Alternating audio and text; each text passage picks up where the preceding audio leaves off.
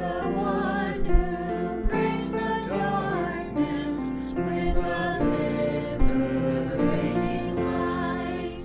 Praise the one who frees the prisoners, turning blindness into sight. Welcome to the Daily Bite. I'm your host, Pastor Steve Andrews. Today we get to finish the book of Ephesians, chapter 6. Children, obey your parents in the Lord, for this is right. Honor your father and mother. This is the first commandment with a promise, that it may go well with you and that you may live long in the land. Fathers, do not provoke your children to anger, but bring them up in the discipline and instruction of the Lord. Bondservants, obey your earthly masters with fear and trembling, with a sincere heart as you would Christ, not by the way of eye service as people-pleasers, but as bondservants of Christ, doing the will of God from the heart, rendering service with a good will as to the Lord, and not to man, knowing that whatever good anyone does, this he will receive back from the Lord, whether he is a bondservant or is free. Masters, do the same to them, and stop your threatening, knowing that he who is both their master and yours is in heaven, and that there is no partiality with him. Finally, be strong in the Lord and in the strength of his might. Put on the whole armor of God, that you may be able to stand against the schemes of the devil. For we do not wrestle against flesh and blood, but against the rulers, against the authorities, against the cosmic powers over this present darkness, against the spiritual forces of evil in the heavenly places. Therefore, take up the whole armor of God, that you may be able to withstand in the evil day, and having done all, to stand firm. Stand therefore, having fastened on the belt of truth, and having put on the breastplate of righteousness, and as shoes for your feet, having put on the readiness given by the gospel of peace. In all circumstances, take up the shield of faith, with which you can extinguish all the flaming darts of the evil one. And take the helmet of salvation and the sword of the Spirit, which is the word of God, praying at all times in the Spirit with all prayer and supplication. To that end, keep alert with all perseverance, making supplication for all the saints, and also for me, that words may be given to me in opening my mouth boldly to proclaim the mystery of the gospel, for which I am an ambassador in chains, that I may declare it boldly as I ought to speak. So that you also may know how I am and what I am doing, Tychicus, the beloved brother and faithful minister in the Lord, will tell you everything. I have sent him to you for this very purpose, that you may know how we are, and that he may encourage your hearts. Peace be to the brothers and love with faith, from God the Father and the Lord Jesus Christ. Grace be with all who love our Lord Jesus Christ with love incorruptible. This is the word of the Lord. And that last bit is going to seem like a challenge, that this is the word of the Lord, because we don't like some of these words, right? Just as we had that last section yesterday of chapter 5 that American culture really doesn't like, it's the same here in chapter 6.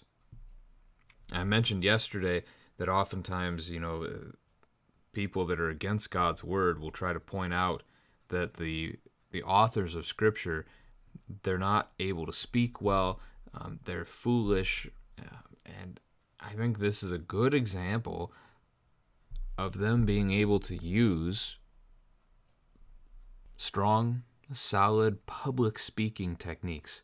Here we see Paul pulling a bait and switch 3 times over. He speaks first to the wives so that he gets the husband who has authority over the wife. He gets his attention and gives him the harder thing. Then he speaks to the children so he gets the parents' attention, and then he gives the parents the harder thing.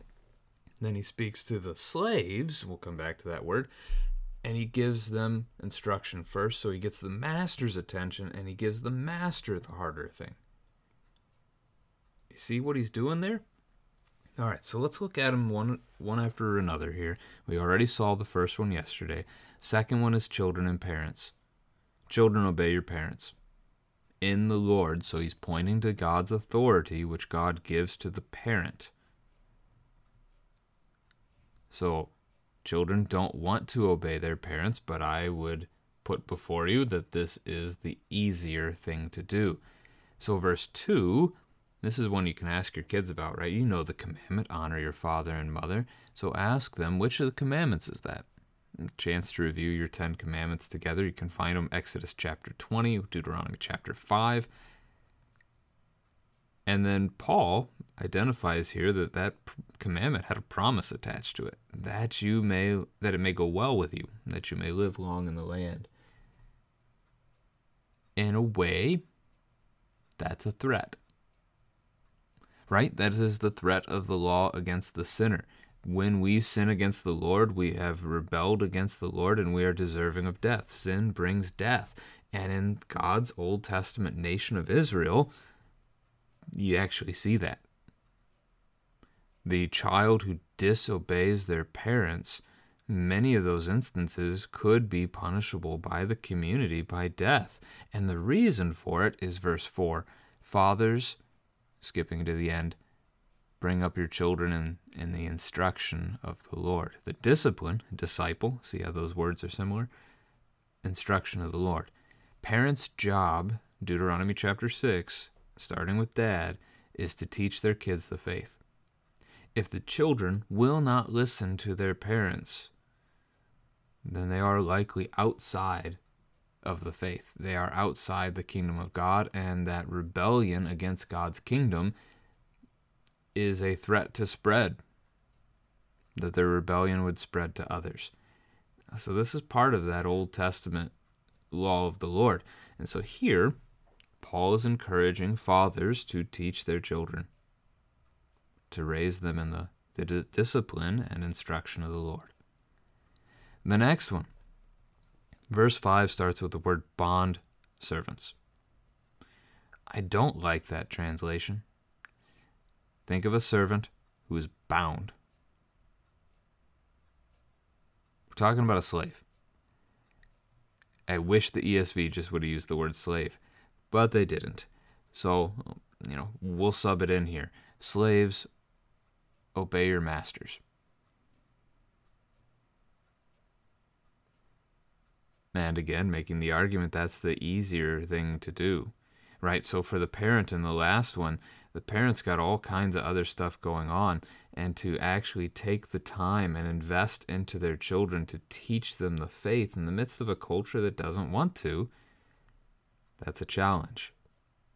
And we face that challenge today. It is easy to teach our children to love our favorite sports teams and to even teach them how to be successful and go off and get a good career. But we are far behind that when it comes to actually teaching them what it looks like to be a disciple of Jesus, what it looks like to live our lives for Christ instead of for worldly pleasure and worldly gain. We need a lot of encouragement in that regard. It is the harder thing. Back to the slaves and masters here. This is one that strikes Americans quite a bit. How can the Bible approve of slavery? Well, because God doesn't think the same way we do. America is all about freedom. And freedom is one of the chief virtues, the chief goals. God's word isn't concerned about our freedom. At least not from the things of this world. Okay, so you're free from a master, you're not a slave. Well, guess how you're living in 21st century America? You are probably a slave of a corporation, where the head of that company really doesn't care that much about you. And we think this feminist movement did so many great things for women. They've been freed from the bondage of the home and they get to go off into the workplace. Well, they just ended up joining that same slave corporation deal, which isn't all that great anyway. The Bible tends to portray that you're always a slave. The question is what are you a slave to? You're going to be a slave to your sin, Are you going to be a slave to Christ, which shows up right there in verse 6? Paul is making the case that we should be slaves of Christ. But in this particular situation, as Paul is talking about this idea, I mean, it doesn't even strike him to talk about freedom here. This is the position that you're in this world. Guess who needs to hear the gospel? The master of a slave. And if that slave knows the gospel, they can share that gospel with their master, and perhaps their master will come to faith.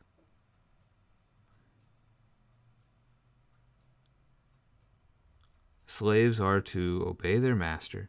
They are to not just do what looks good to the eye. They're not to make it look like they're doing good stuff, but they're actually supposed to do everything that they do in service to the Lord, rendering service with a good will as to the Lord, knowing that whatever good anyone does, they will receive it back from the Lord. So it's a reference to the treasures in heaven, that what we do faithfully here in this place, no matter what our situation in life, the Lord sees and the Lord rewards. The hard thing, masters do the same. Masters should care for, they should render service to their slaves with a good will as to the Lord. I mean, think about it for a moment. How would you like to be a slave of Jesus? Where you get to serve him in his kingdom, do the work that he asks you to do, and as you do that, he cares for you, he provides for you, he protects you, he feeds you, he clothes you, he gives you all that you need, he gives you a roof over the head. I mean, slavery to Christ is a good thing. Earthly slavery typically isn't.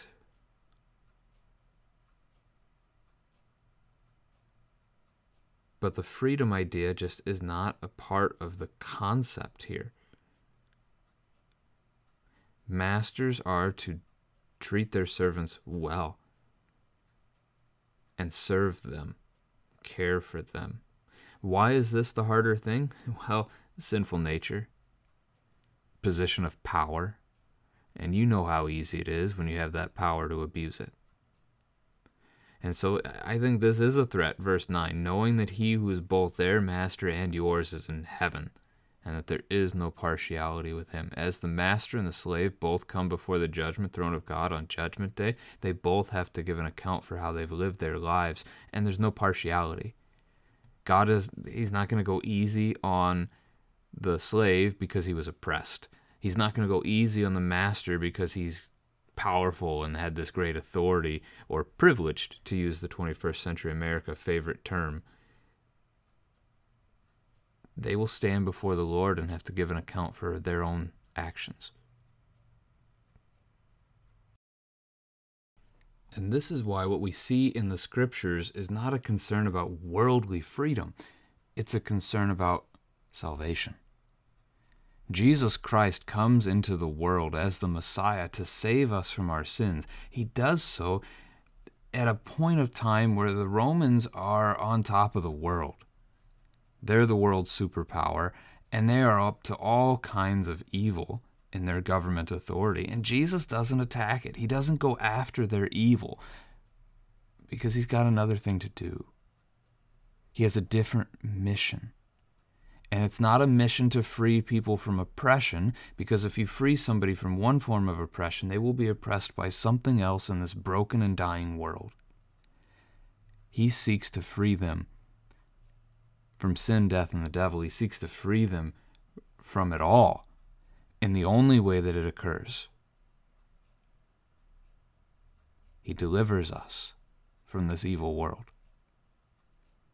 Well, from this world full of evilness. It's not the world's fault. It's not creation's fault. It's ours. We broke it. But that's the thing that we don't want to lose sight of here in the text as we talk about slaves and masters. It isn't saying that you should go ahead and take slaves, but it's not fighting against it, because there's a bigger function. There's a bigger goal in mind for the Christian. And if by being a slave to another, I can share the gospel with them, and there's a chance that they can hear God's word and come to faith through that preaching of the gospel, or even through watching the way that we live our lives in their service, to the Christian, it's worth it. Even though to the culture, it isn't. So, tough text. And that's just the first part. The next part of the text gets easier, actually, as we talk about the armor of God. Now, this is one that I don't think a lot of Christians really quite recognize everything that's going on in this little section. Be strong in the Lord and in the strength of his might. Notice where the strength and strongness come from. They come from God. They're his. They're not ours. Remember, Paul is the one who, back in his letter to the Corinthian church, 2 Corinthians, said that when he is weak, then he is strong, because when he's weak, he's looking to Christ. That Christ's power is made perfect in weakness. So verse 11, we are to put on the whole armor of God so that we can stand against the schemes of the devil. The whole armor of God is a reference to Jesus. Right? You can recall Paul in his other writings talking about how we put on Christ's righteousness, like a new robe. So we put on the armor of God. So we put on Christ. And it is Christ who enables us to stand. He is our strength. He is the one that fights off the devil for us. He is the one by whom we can stand against the schemes of Satan. So as we look at these things, I mean, verse 12 goes there. We do not wrestle against flesh and blood. Husband, wife, children, parents, slaves, masters, government authorities, tyrants, militaries. We wrestle against the cosmic powers over this present darkness. We wrestle against, again, sin, death, and the devil, the forces that would seek to tear us apart. So what if we have a life of misery for 100 years if our paradise with Christ that lasts for eternity is glorious? That is far better than to have a life of 100 years of greatness and to rot for eternity. It is Christ who wars against the devil for us. And so by putting on Christ, we are in that battle. We are in that fight.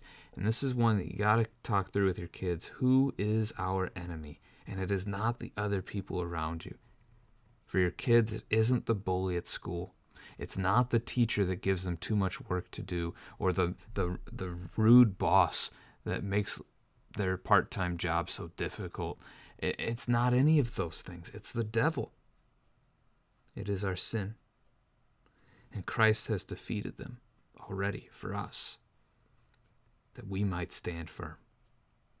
So you look at the different pieces. There are 6 pieces of this armor. You have the belt of truth, for which I want to point you to Isaiah chapter 11 as a prophecy about the Savior. It is about the righteous branch. There shall come forth a shoot from the stump of Jesse that shall bear fruit.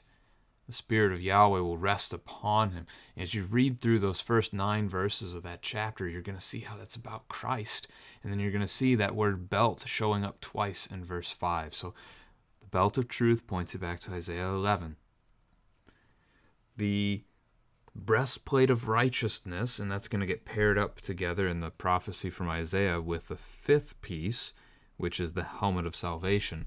For that, you're going to go to Isaiah chapter 59, verses 15 through 21, where you're going to see, again, talking about Jesus, Yahweh saw, it displeased him, there was no justice. There was no man to intercede, and so his own arm brought salvation. He put on righteousness as a breastplate and as a helmet of salvation on his head. So you can see, again, the Christ reference there. And then we look at the third piece of armor, the shoes for your feet. The word shoe doesn't show up specifically, but Isaiah 52 verse 7 is the place you go on this one. How beautiful upon the mountains are the feet of him who brings good news, who publishes peace, who brings good news of happiness, who publishes salvation, who says to Zion, your God reigns. The messenger who brings that good news, his feet are beautiful.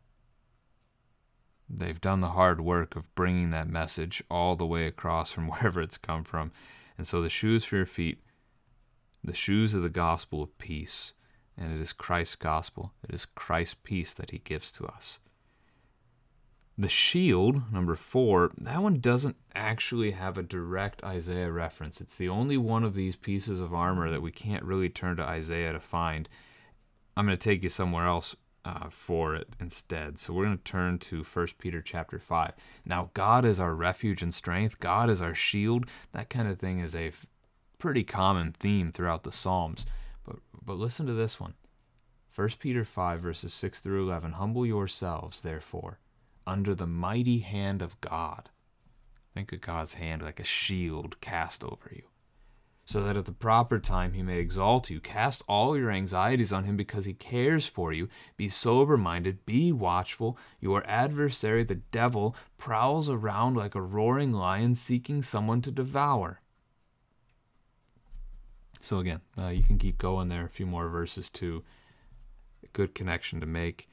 We've got the helmet of salvation we've mentioned already. The sword of the Spirit is the word of the Lord. It is Christ's own word. Isaiah 49 verses 1 through 7 are good there. He made my mouth like a sharp sword.